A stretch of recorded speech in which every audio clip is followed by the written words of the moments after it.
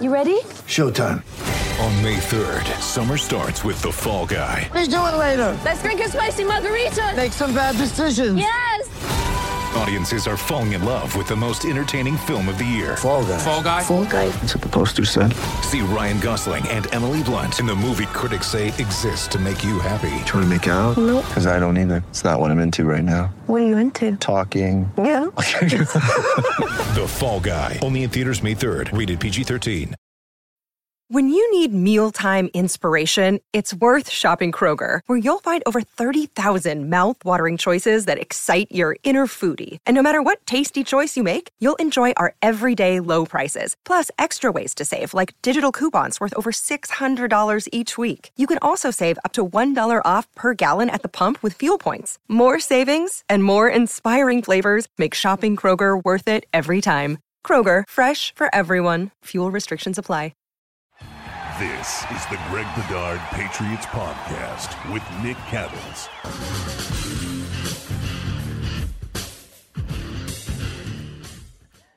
Well, we're just off of the 4th of July. We've got some Patriots news randomly at this time of the month. And we also have apparently a Twitter fight. Greg Bedard threw himself into the middle of a melee, and now chaos is breaking out. Albert Breer is tweeting and texting and talking to you, and you've got people who are obviously a little bit younger than you fired up by what you tweeted. So as we get into the N'Keal Harry talk, let me first ask you, Greg, and this is a dangerous thing to do now because we're in the middle of this kerfuffle, as Judge Judy would say. Let me ask you your take on N'Keal Harry's agent coming out yesterday and requesting a trade.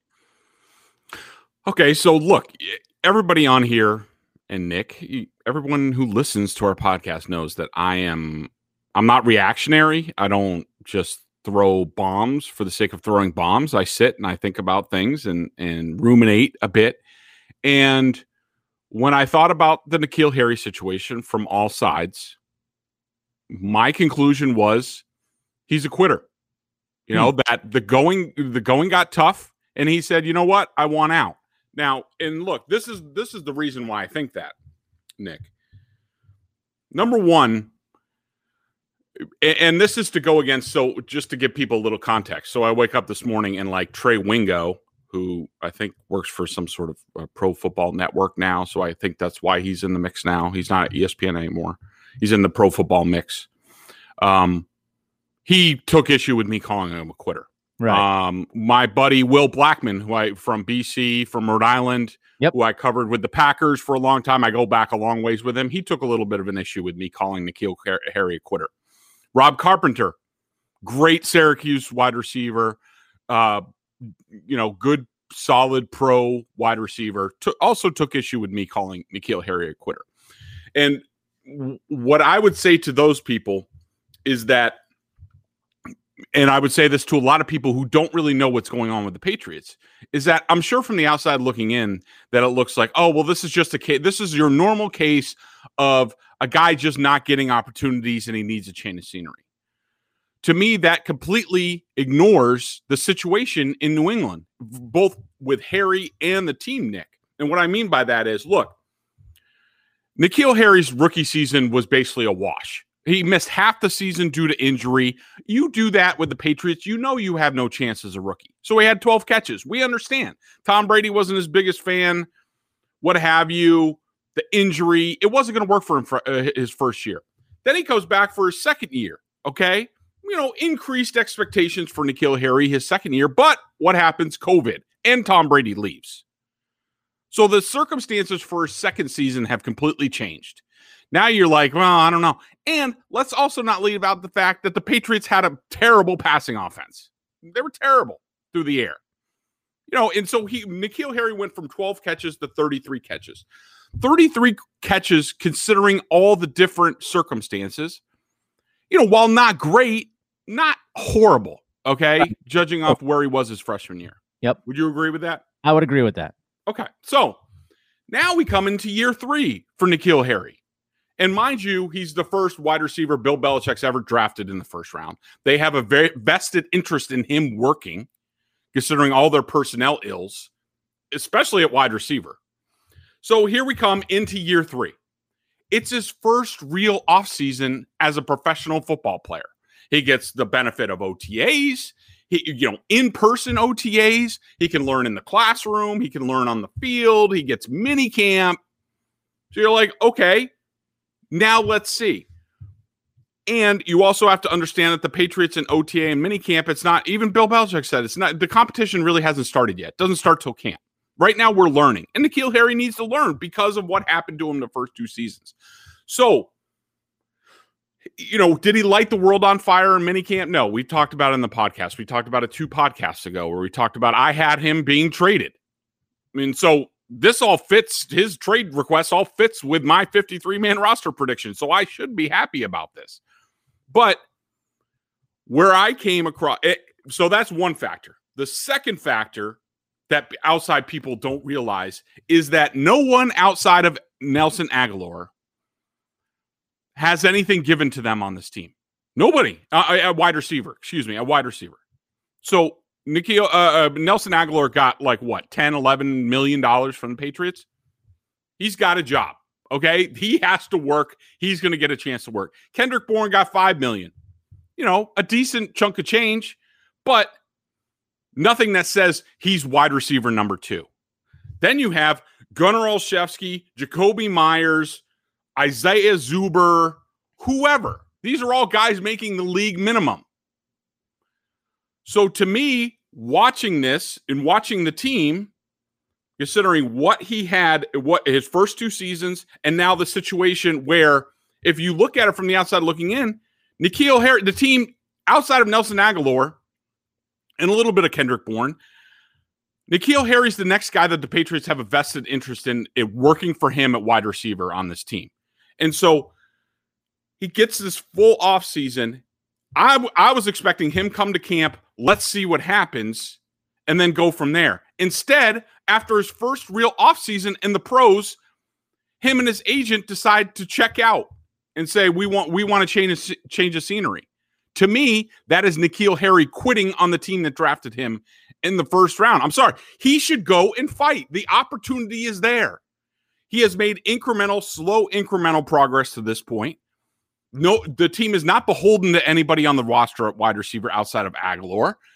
The opportunity is there for him and go and fight and win a job. And instead, he checked out before the competition even started. And to me, that makes him a quitter. I think it's a N'Keal Harry problem. I don't think it's a Patriots problem. I don't think this is going away for him anytime soon. And so that's why I said what I said. Let's unpack a lot of what you just said. First of all, when you look at Trey Wingo and Will Blackman and other guys, listen, I appreciate the job they do. I'm sure they do some homework.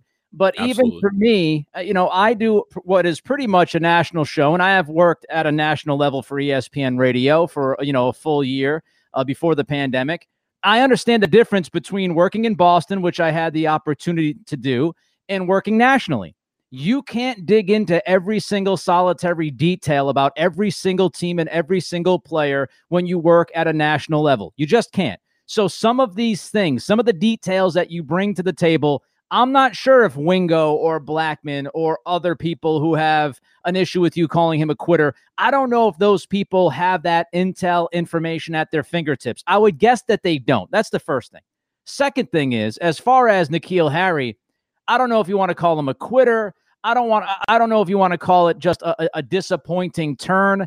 But for me, watching him play, and as somebody who stood up for him and believed, as you said, we talked about this 2 podcasts ago, as somebody who believed he could still be a productive NFL wide receiver, not justify being a first-round pick, not justify being a number 1 receiver. To me, that was on the back shelf. When I looked at Harry, I felt like he could still produce. And what you want to see is you want to see a player compete. You want to see a player battle for his spot. And if there are obstacles, if there is adversity, you want to see the player battle through that adversity. And hey, if he doesn't make the team and he gets traded, so be it. He doesn't make the team and he gets dealt. He got beat out by Jakobi Meyers, Isaiah Zuber, and Gunnar and all these other guys. If that's what happens, that's what happens. But you would like to see him get out there and say, no, I'm going to fight for my spot. I was a first-round pick, It hasn't gone my way through the first 2 years. Screw the people who are doubting me. I'm going out there and I'm fighting for this. The path he chose was screw those people for doubting me and criticizing me. I want to prove that I can be an NFL receiver. So I want to take the easier path. I want to find a team who believes in me and puts me in the position, and I don't have to maybe scrap and battle for everything, and I'll be able to get on that roster, and all of a sudden things will be better.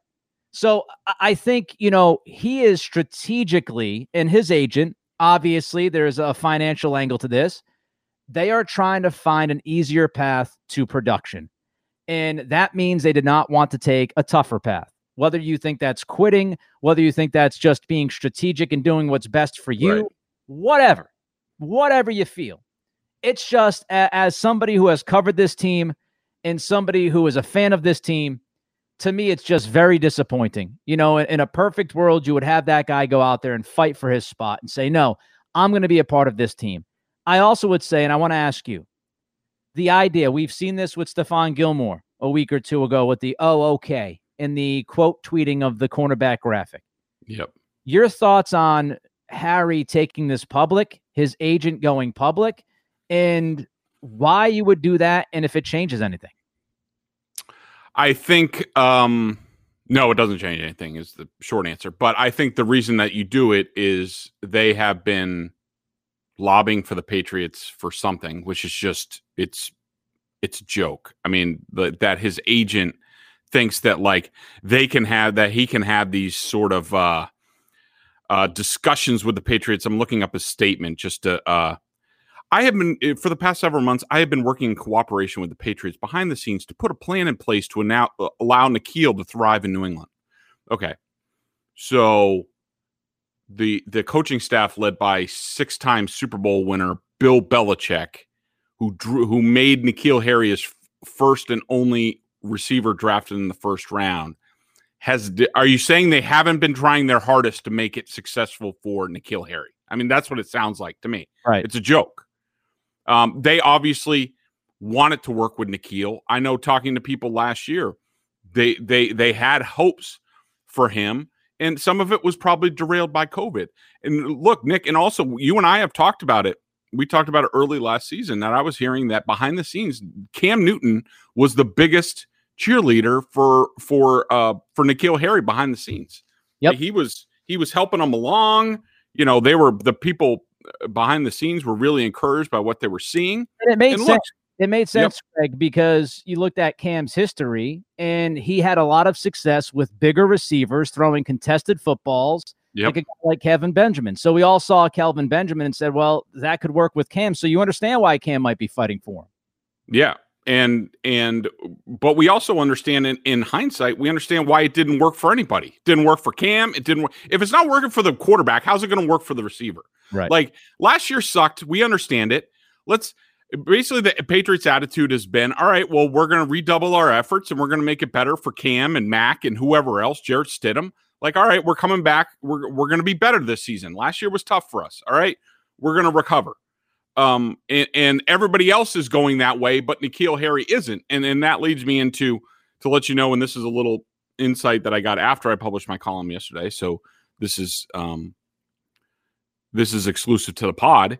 Is I was asking around about like I didn't understand the timing of the N'Keal Harry trade request because nothing has been going on for almost a month around the Patriots. No one's in the building. I mean, unless you're working out, but their coaches are gone. Everyone's on vacation. Like, why now? To me, it reeks of a player, and I see this all the time. I've seen it throughout my career. A player goes home for summer break. He gets around his family, his friends, his agent, who are all like, if he's not on his way to his $150 million contract, they're looking for people to blame. And They're like, it's not your fault. You need a trade. You're not getting this. You're not getting that. It's not your fault. You're great. Blah, blah, blah. You see it all the time. And so I was asking people in the building, what's the deal? Any reason why the timing would be now? And basically I got was a bunch of shrugs. But one thing that I heard was interesting from somebody there was their reaction was another case of a young guy thinking he's not the issue and displacing blame. Seen it a million times. And that sort of led into my bigger Twitter kerfuffle this morning. which was, I basically put out there, and this was in response to a couple people saying he's not a quitter. I said he wants something handed to him his age, like a lot of he wants something handed to him like a lot of people his age. The going got tough. He didn't see an easy path to a job, so he quit on the team that drafted him. A change of scenery is not going to help him because he's the issue. Now, look, do I think all millennials are grouped into this? No, I said a lot. I didn't say all of you, okay? So stop being so sensitive. I know that's what you guys do. You get sensitive on Twitter and start ranting and raving. I didn't say all of you. I'm sure I know there are a lot of you. Some of them I employ, Connor and B-Rob and other people who work their ass off, okay? But there are also people that I see from people I've interviewed, from people I know in the business, from, where my wife works, from other places where look, I'm sorry, but the millennials have an issue, and it's not your fault. Some of them have an issue with work. It's not your fault. It's your parents' fault. It's our fault, the parents. Okay. And I also see it in the kids that I coach, not with the group I coach now. All their parents understand going gets tough. You got to work harder, but I have coached kids where they've made 4 errors in games, and the mom's reaction is to email me and say it's my fault. Instead of saying, you know what, you just had a bad day. You're going to learn from this and be better. Okay. So a lot of that stuff is going on here. And look, I'm just saying, I didn't mean to offend all of you. All right. I know you're all very sensitive and take offense to everything, but look, Nickeil has to realize, and you see this with pro athletes, and it's not just a millennial thing. You see this with pro athletes who, in high school, they were the greatest thing since sliced bread. They went up against cornerbacks who couldn't handle them. Then they go to a place like Arizona State where they don't play defense in the Pac-12, and things are a little bit easier for him. And they can get their production, and everyone's like, oh, you're going to be a first round pick and all this stuff. And maybe, some guys don't have to go to class. Some guys do have to go to class, whatever. It's made easy for them. It just is. And then you come to the pros. Now, after high school and college, you expect everything to be the same. And now all of a sudden you got 6'3" guys who run 4.3 who don't let you off the line of scrimmage. And yeah, it's tough. Now, what are you going to do? Are you going to go look for a change of scenery, or maybe somebody's going to hand me the ball out in the flat so I can run? Or are you going to keep trying to get better, try to work with the coaches? Hey, coach, go to your coach and say, all right, coach, how do I get better? What do I need to do? What do I need to work on? How can we do this? It's not working for me to this point, but I'm confident in my ability, and it will work at some point. I need your help. But instead, you're like, no, I want to trade and I want to go elsewhere.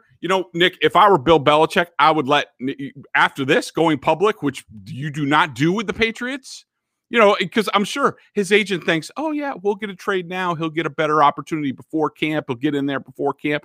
If I were Belichick, I'd be like, screw you.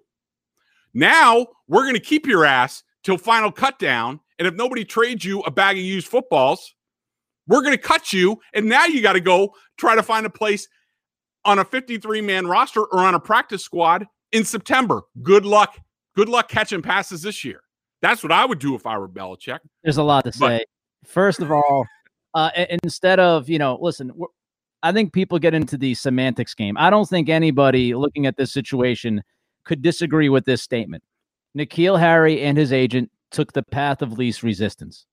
How you feel about that? Some people might look at it, especially if you're a former player, and say, oh, he's doing something strategically. He's not a good fit. He's tried to work with the team behind the scenes to get dealt because he knows he's not a good fit. He just wants to move on. Others will look at it and say, well, he could try to compete and try to become a fit, and instead he's asked out. So it's the path of least resistance, which I don't know how that plays with other teams. If you're another team and you're looking at this, say if you were interested in N'Keal Harry before, are you still interested in him now? Because you might look at this and say, oh, is that the guy that he is? Is he always going to choose the path of least resistance? And is that the kind of player I want on my roster? Interesting question. It'll have to be answered by somebody. I also think that we should not overlook the Patriots' role in this. Let's not forget Bill Belichick apparently overdrafted him. Harry will go down as one of the, hopefully, last examples of Belichick not listening to scouts, trusting people that he works with and has relationships with, This team should have had A.J. Brown, Deebo Samuel, DK Metcalf, any of those other receivers that reportedly the scouts fought for and Belichick thumbed his nose towards. So this is on Billy. And I would also say that when they brought N'Keal Harry in, once you make that decision and you draft a guy, especially in the first round, find a way to use him and get the most out of him. And I don't think the organization did that. I think McDaniels failed. I think Belichick failed. They did not throw contested footballs to him and force him to try to make some catches as much as they could have. He was open, not all the time, obviously. You can look at the PFF stats where he was like 99 out of 100 getting open last year. I saw that thing on Twitter yesterday. But he was open at times. They did not throw him the football. That's not on him. And you mentioned this before, Greg. He's really a big slot. He's somebody who could be used in the red zone. And he's somebody that you can throw the football to and say, hey, contested catch, make the play, young man.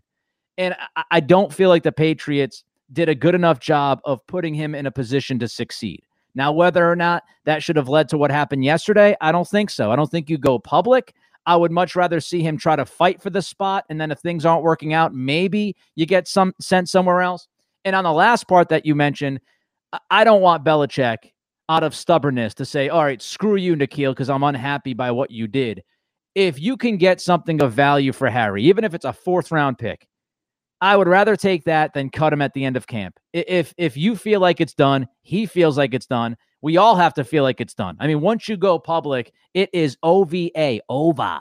So once you get to that point, I would rather have Belichick turn around and say, let's go get a pick for this guy. Let's move on. Let's bring somebody else in. How about you bring in somebody like Golden Tate? Maybe Golden Tate wants to compete for a job.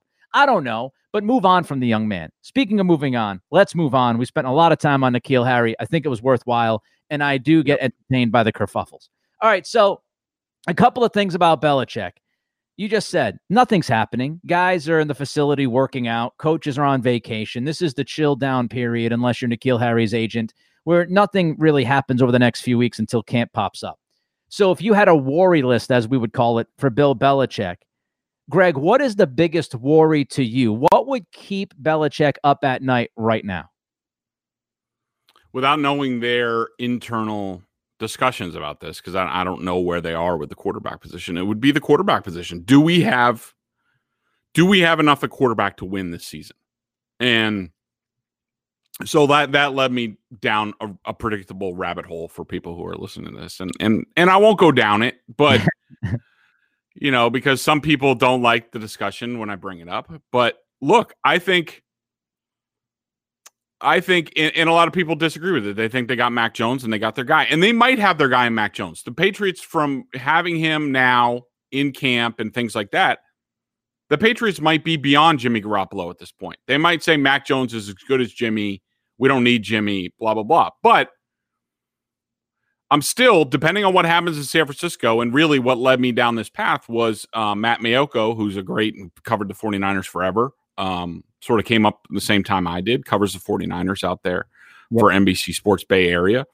And he wrote a story about what happens if Trey Lance is the starter, and which he thinks is in the realm of possibility. We'll have to see whether that happens. I doubt it happens, but just in case it does, he makes the case that they are not going to keep Jimmy Garoppolo as a $25 million backup when the highest paid backup around the league right now is like $6.5 million. I forget who it is, but I think it's the Colts. I forget who's on the Colts, but in any event, if I'm Belichick, I am keeping tabs on that, because to me, Foles, by the way, right? It's got to be Nick. What'd you say? It's got to be Nick Foles. Oh yeah, that's who it is. Good job. That's why we have you here. That's why we pay the big bucks. I'll see you later, everybody. Thank you. There you go. I'm out. All right. See you later, guys. But I think that if you're Bill Belichick, look, it's not really working with Cam Newton. Can you make it work and mutter along? Yeah, you can. Mac Jones, is it ideally the right time for him in terms of his physical development? Probably not. I mean, ideally, you'd probably want him to sit a year to get a little bit stronger, to get the arm strength a little bit stronger, to get in the playbook a little bit. Right now, they don't have that option.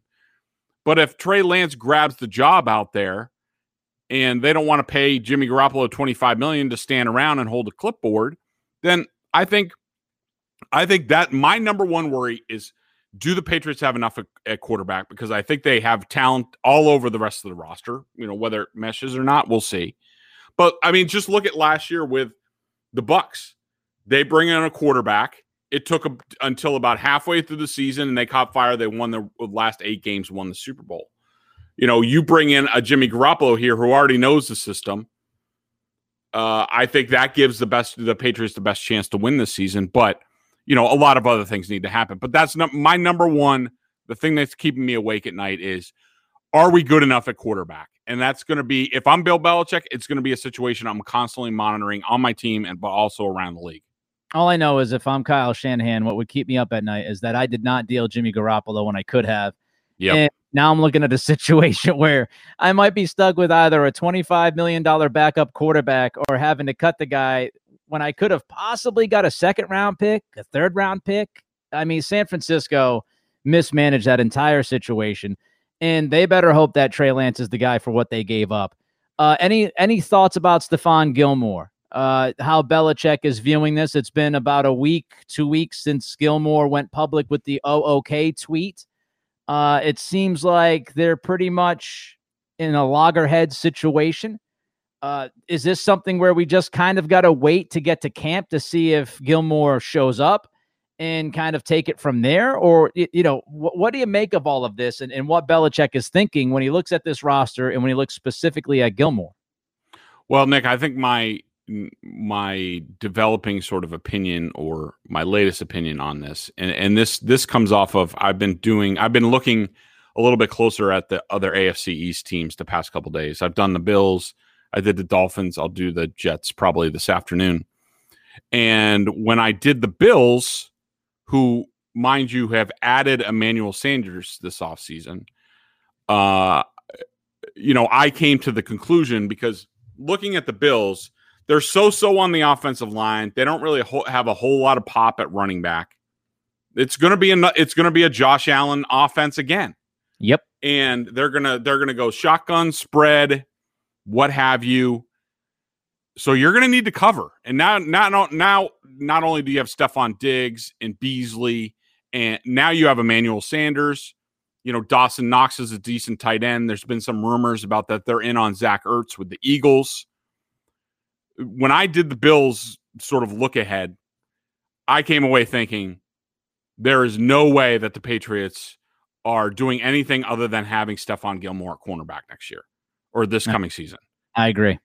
I mean, they and you could also say that about the Dolphins. I mean, with what they have with Jalen Waddle and Will Fuller in addition to Devontae Parker. But if you're going to knock off the Bills, Nick, you have to have Stephon Gilmore. There's nobody out there that you're going to get that's going to be equitable to him that's going to help you against the Bills. And I can tell you that I know that the Bills winning last year and Sean McDermott, that first game where the Patriots basically had them on the ropes and Cam Newton got that ball punched out. And then Sean McDermott celebrating like he just won the World Series. And he's talking about, he took a well-earned break after that one. Like, give me a break. And then the Bills to come in here and wipe the floor with you. Like, that did not sit well with Belichick. And he wants to knock those guys off. He wants to make it a blip, a one-year sort of Tony Sparano, Dolphins winning the division title, that sort of thing, flash in the pan. And so if that's the case, and I firmly believe that, whether it's on a one-year deal or a 3-year extension, I firmly believe I will be shocked if Stephon Gilmore is not out there for the start of the season to shut down the Bills. And look at Brian Flores' plan, right? I mean, you look at Miami, 2 very high-paid corners, 2 guys on the list on that graphic that Gilmore quote tweeted. Yep. The Dolphins. You've got Jones and you've got Savannah and Howard. Yes. So you've got Jones and Howard, 2 top 10 paid corners. And you've got to think that Flores is thinking precisely what you're thinking. If you're going to win this division, if you have any chance to slow down Buffalo, you've got to slow down Josh Allen. As Josh Allen goes, Buffalo goes. So Buffalo also has a very interesting schedule. I talked about them on my show yesterday. In the first 6 games, they've got a tough road. I mean, they play Pittsburgh. I'm not afraid of their offense, but Pittsburgh's defense is top 5. They play Washington. That's a top 10 defense. They play at Kansas City. They play at Tennessee. I mean, they've got some tough games. And then when you look at their schedule right before Thanksgiving to right before Christmas, they have another tough stretch where they've got to play at New Orleans, at Tampa Bay. They've got to play New England twice. So the beginning of that schedule and towards the tail end of that schedule, it's pretty difficult for Buffalo. And what I'm fascinated to see, the thing that we always overlook with Belichick and the Patriots, I think, is the consistency, because it's boring. But to every year, and yes, Brady had a huge role in this, there's the disclaimer, but every single year to walk in, have everybody looking at you in the crosshairs, and to go in and continue to reach that level week after week after week, it's very difficult to do in professional sports. And I'm fascinated to see, after Buffalo, who on paper is probably the second or third best team in the AFC, I would say Cleveland has more talent overall. But when you look at Buffalo, it's going to be fascinating to see how they handle expectations. And that includes Josh Allen. And when you look, Greg, at quarterbacks that have career years, it's not always the case that they follow those career years with another incredible year. I mean, you look back at Mahomes when he threw 50 touchdowns his first year as a starter. I remember guys who I respect, like Dan Orlovsky, coming out and saying Mahomes is going to throw 55 touchdowns this year. I think he threw 26 or 27 that second year as a starting quarterback. When you look at quarterbacks that usually have that first year of a takeoff, Lamar Jackson, he took a step back last year. When you have that kind of a season, usually you have some regression. It might be slight. It might be significant. We don't know. I want to see what Allen does to follow it up. I think Buffalo is a very interesting team. Let's jump to the BostonSportsJournal.com member question of the day. Check them out over at BSJ, $39.99 on their annual plan. Top-notch analysis of all the Boston pro sports. And, of course, if you're a Pats junkie, you get access to the big guy, his video analysis he does on the coaches' film, direct access to Bedard, and weekly chats as well. Let's go to Yogi Scribe. Greg, are you nuts? From the agent, Kids fam, Kids point of view, you have crippled arm Cam, unknown Mac at quarterback. Belichick de-emphasizes young wide receivers. Kid's been in the doghouse, 2 years on a rookie deal, et cetera, et cetera. Belichick is stubborn. That's why we are finally hearing about it in public, which will diminish New England's return. Of course, he's talking about N'Keal Harry. Well, let me ask you this, because we haven't covered this aspect of the Harry thing.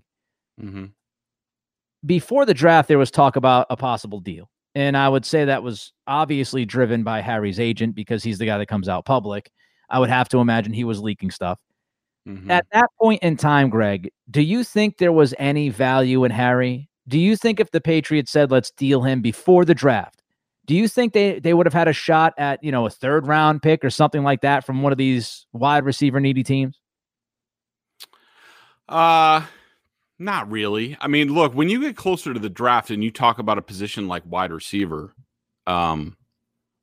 teams, when you look at a guy like N'Keal Harry, who it hasn't worked yet for, they're like, why would we trade for that guy when we can just draft a guy? Right. And in the last 2 years, last year and then this year, we hear about the wide receiver classes are so deep and like there's not even enough draft picks for them. Like, why would you do that? So I don't think there was much to it. As far as what Yogi Scribe says, I think that he falls in the same trap as these other people. Like, he says that, any sane athlete would love to go elsewhere. Like, I just think he's absolving N'Keal Harry of any blame either. Like, and also the circumstances. We've been over the circumstances. And first of all, I don't think N'Keal Harry was ever in the doghouse. He got hurt his rookie year. His second year, he got opportunities. Look, he screwed up a bunch of times. I remember there were times that we talked about, what was that? I think, was it the Texans game, or there was another game where he got the ball in the flat and he had some 5'8" cornerback like right in front of him. And what did he do? He kind of ran out of bounds. Yeah. Like, not a greatest moment. Yeah, and there were other times where like he had to pick up a safety and he missed them, and like, look, he just wasn't good enough, so he didn't get opportunity. There is no grand conspiracy with the Patriots. Like, I respect the hell out of the Patriots and their coaches because I like the way they do things. Because if you get what you earn with this team, period, end of discussion. You get what you earn. and I'm sure other people like Felger will be like, oh, well, Malcolm Butler and this and that, and Bill has a vendetta against this person and that person, and he takes it personal. Like, there might be some extreme cases of that. But for the vast majority of the guys on this team who come and go off this roster, whatever opportunities you do or don't get with this team, you earn them. And so N'Keal Harry, from his screw-ups, whether it's in practice or in games, did not deserve more time. He should have just buckled down and be like, all right, I'm going to make the corrections. I'm going to be better and earn more time. He had the bottom line, and we should leave people with this, with N'Keal Harry. The bottom line is N'Keal Harry had the opportunity to earn as much playing time as possible this season. The Patriots were not beholden to anybody other than Nelson Aguilar. And instead of going there and competing and fighting for his job, N'Keal Harry asked for a side door to go out and go someplace else. Yeah, and that I don't really respect. And I don't think going public diminishes the return, because I don't know if there was much of a return to begin with. And, what my final take on Harry is, again, I think they should have played him in a different role. I think they could have put him in a position that allowed him to maybe succeed at a better level than he did here in his first couple of seasons. But I would also say, like what you said, Greg, the Patriots, the grand conspiracy theory that some might cook up, the ultimate question is, well, why would Bill Belichick do that? But like, what sense does it make to draft a guy in the first round, which is the only receiver that you've ever drafted in the first round as the head honcho of the Patriots? Why would you invest that pick in a guy, bring him in, and then conspire against his success? It makes you look like an idiot. Belichick is getting criticized for drafting Harry where you drafted him. So Bill Belichick's role is to draft the guy or sign the guy, bring him in, develop him, do the best that he can do by the player. And if the player succeeds, guess what? Then Belichick looks like a genius. If you draft somebody in the first round and he ends up sucking in the first 2 years, that doesn't help Belichick. It's not Belichick's not sitting there going, oh yeah, let me get this guy. Let me get him. Let me make sure that he really stinks this year. No, Belichick wants to look like a genius. Belichick wants to look at all the people that were bitching about drafting Harry in the first year of his career, turn around the second year and go, suck on that. Stick that in your pipe and smoke it. I knew he was a first round pick. So the conspiracy thing makes no sense. He is Greg Bedard. I am Nick Cattles. I hope you enjoyed this episode of the podcast. Follow Greg on Twitter if you don't already, which you do. There might be more battles as the days ensue. You can follow me as well at Nick C Radio. Until then, everybody enjoy yourself, and we'll talk to you soon.